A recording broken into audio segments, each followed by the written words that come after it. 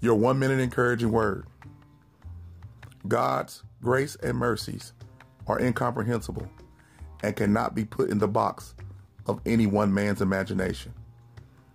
When I think about God's mercy and His grace, I come to the conclusion that they're inexhaustible, that it's one commodity, that no matter what I do or what the world does, God renews His grace and His mercies every morning.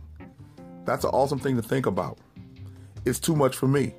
I can't even put it in a box of my imagination. God renews His grace and His mercy, His forgiveness and His unmerited favor every morning that I wake up no matter what I do. As long as I draw breath, I'm given a second chance.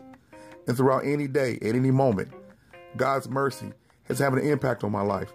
And His grace is evident by the fact that I'm still here. So when I think about the goodness of God, I think about His grace and His mercy, because it's a commodity that I can't exhaust, and it's beyond my imagination. That's why He's worthy to be worshiped and praised. This is Pastor Teacher Dr. James Sutton of Walk of Truth Christian Fellowship Church. I want you to be encouraged and be blessed, and think about the grace and the mercies of God.